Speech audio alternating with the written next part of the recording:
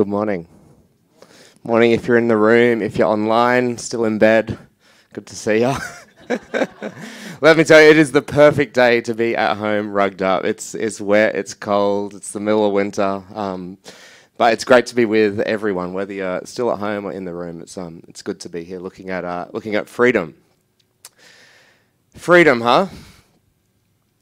You know, I think God values freedom far more than we're probably willing to recognize.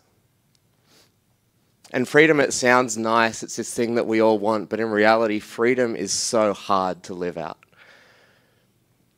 You know, freedom, it's hard to manage. In freedom, people make bad choices. But what you do with that freedom is what's significant. You know those people that are just too free? That they're just a little confronting, you know? There's people that are just kind of living too freely. I remember a time I was invited to go lead worship over at this church on the beaches. They were doing this thing called a burn, which is it's a 6 or 7, sometimes longer, hours worth of worship. Anyway, I was invited to lead 1 hour slot in the middle. I was the acoustic set, so I got up there by myself and I was kind of just leading this nice, intimate, still moment of worship. Anyway, who knows what a shofar is? Yeah, so it's something that they use throughout the Bible. It's a ram's horn, and they use it as a weapon of warfare. They ring it, and they blow this trumpet, the ram's horn, and it's like a symbol and a sign of victory and freedom. So here I was leading worship in this like nice, intimate, acoustic, like just kind of mellow, prayerful atmosphere. And out of nowhere, this guy pulls out a ram's horn, blows it at the top of his lungs. And I remember like almost laughing, like seeing this and hearing this and going, what is going on? You know, freedom, it's confronting. Freedom, it kind of shocks us. But you know, I think God values freedom far more than we're ready to recognize. You know, if we go right back to Genesis chapters 1 and 2 and the creation of the world, we look at the Garden of Eden. You know, God actually leaves in the garden the presence of a bad decision. That tree, the knowledge of good and evil. This is his perfect creation we're talking about, the Garden of Eden. And God actually leaves the presence of a bad choice in that garden. Because I think he values our freedom more than us just doing the right thing all the time. You know, God isn't after robots. He isn't after people that just tick off a list of things, but he's after people. He's after lovers. He's after people with hearts that choose to love him. You know, any relationship that loses that choice, it's not really a relationship at all, right? Any relationship, you can look at any relationship, your spouse, a friend, your kids.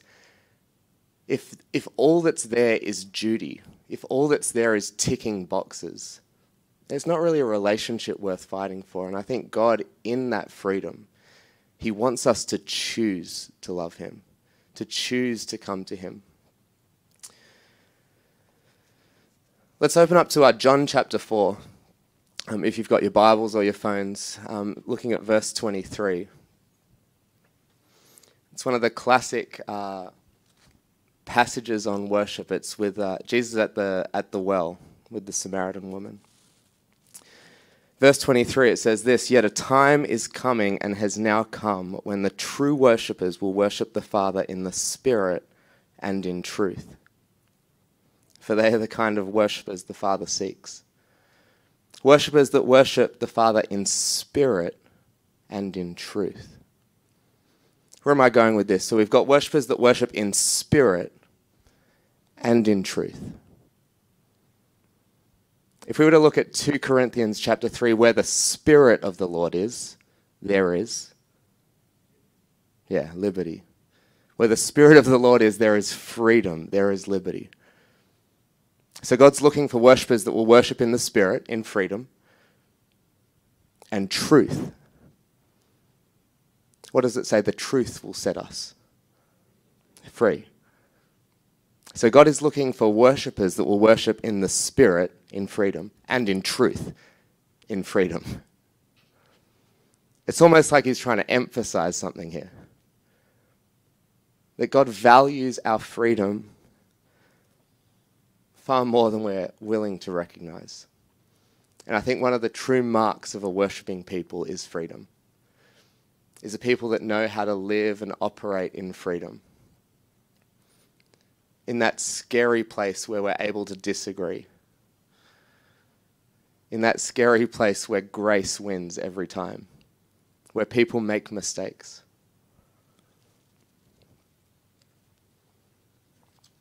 In that video, it made a great point that what we think of in our world as freedom, we think of it as no restraints and no boundaries. But I want to suggest that freedom, that true freedom in Christ, is more to do with our identity. When we know who we are in Christ, we will live from that place. You see, God came to set us free from the old way of thinking. To set us free from that slavery, from the fear, from the anxiety. You know, I think for so long the church has been kind of stuck being self-conscious, being fearful, being anxious. And God today, again, wants to set us free from all of that stuff, to remind us of our true identity, to live from that place. Isaiah chapter 61. The Spirit of the Sovereign Lord is on me because the Lord has anointed me to proclaim good news to the poor. He has sent me to bind up the brokenhearted, to proclaim freedom for the captives and release from darkness for the prisoners. You know, that's our mission. That's our call as the people of God. But you know, if we're not free, if we're not truly free in our identity as God's sons and daughters, how will we ever be able to set someone else free? How will we ever be able to speak identity and truth into our neighbor, into the person next to us, if we haven't received that true freedom for ourselves? So why is this a Baptist thing? Yes, it's a kingdom thing, but why is this a Baptist thing? Well, one of our Baptist forefathers, his name was mentioned in that video, Thomas Helwys, lived in the early 1600s. He was actually one of the first Protestant pastors to actually fight for true religious freedom, to fight for a separation of church and state, where the church was no longer controlled and governed by the king in power, where this guy was he actually wrote a paper that fought for the freedom and the separation of church and state, where the church could live in its freedom. And you know, I love that that's a part of the Baptist heritage. I love that that is a part of where we came from, of who we are as Baptists, because it says that we value freedom and that everyone gets a voice. You know the difference between unity and uniformity? Uniformity is where everyone looks the same, everyone talks the same, everyone thinks the same. But you know, I think the gift of unity is diversity. One of the things I love about the Baptist church is that everyone gets a voice. Sometimes it's scary. Yeah. Is it painful? Yeah. But God, his kingdom, is a kingdom of diversity. It's a place where people should look different, where people should think different. And I think God this morning wants to remind us that's something worth celebrating, not something worth trying to diminish. You know, if you think about a forest, we could go over to like Cumberland State Forest, just over in Castle Hill, West Pennant Hills. It's the difference between all the trees that makes the beauty of the forest. If every tree was the same species, if every tree was the same height, the same age, it wouldn't look like the beauty of the forest. And that's what I think the church should look like. We should each look different, think different. And it's when we come together and gather together in love that forest image comes forth. So what does this mean for us today? John 3:17 says, "For God did not send his Son into the world to condemn the world, but to save the world through him." You know, one of the things that I think, sadly, the church is known for is for condemning. It's for judging, it's for making statements and just kind of putting barriers up with the world. But God did not send his Son into the world to condemn, but he sent his Son to save. You know, there's a world outside of us. There's people inside this room that don't need condemning, but need saving. Galatians 5 verse 13 says this, "You, my brothers and sisters, were called to be free, but don't use your freedom to indulge the flesh. Rather, serve one another humbly in love. For the entire law is fulfilled in keeping this one command, love your neighbor as yourself." I want to give us two final keys to finish on. Serve one another humbly and in love. You know, humility is such a gift, and we see it in the life of Jesus, but it's that ability to get low. It's that ability to be okay with being wrong, to be teachable. You know, one of the keys, I think, of living in freedom in community is to come to every conversation, to come to every relationship in humility. To go, yeah, sure, I've heard this, I think this, I value this, but I'm willing to get low. I'm willing to learn from you. I'm willing to be taught, to change, to disagree. Because as Josh so perfectly pointed out in that kid's story, our value in God doesn't change. Whether we're right, whether we're wrong, whether someone agrees with us or disagrees with us, our value in heaven doesn't change to him. So serve one another humbly and in love. You know, I think there's two primary motivators in earth and in life.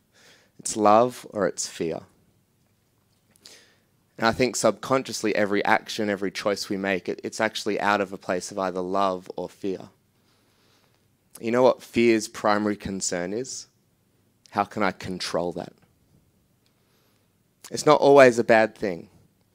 You know, if your kid's at the zoo and kind of gets too close to an animal, fear, cool, you grab your kid. That's a great idea.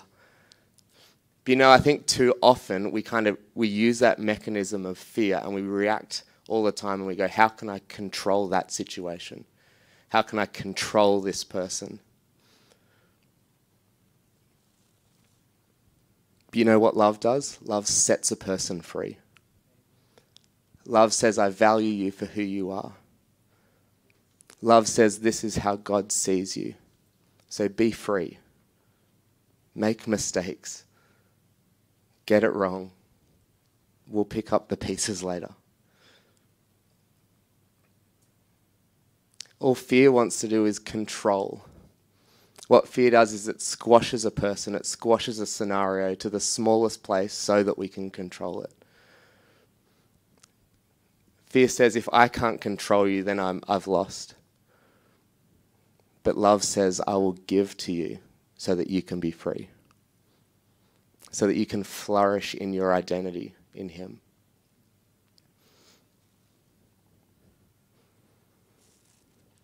You know, there are so many people in our lives that need freedom. Especially at the moment. There are so many people in lockdown that are struggling. There are so many people that are living in fear, that are living in insecurity and isolation and struggling. And what God wants to do through each of us is set these people free. God wants to bring his love and his grace and go, I love you. That's not the right way to live. In constant fear all the time. And the final verse I want to share with us is from Matthew 10. It says, freely you have received, so freely give. You know, everything we've received from him isn't supposed to be kept to ourselves. But it's supposed to be shared with the people, with the world, with the situations and places around us. Why don't we stand and I'll pray.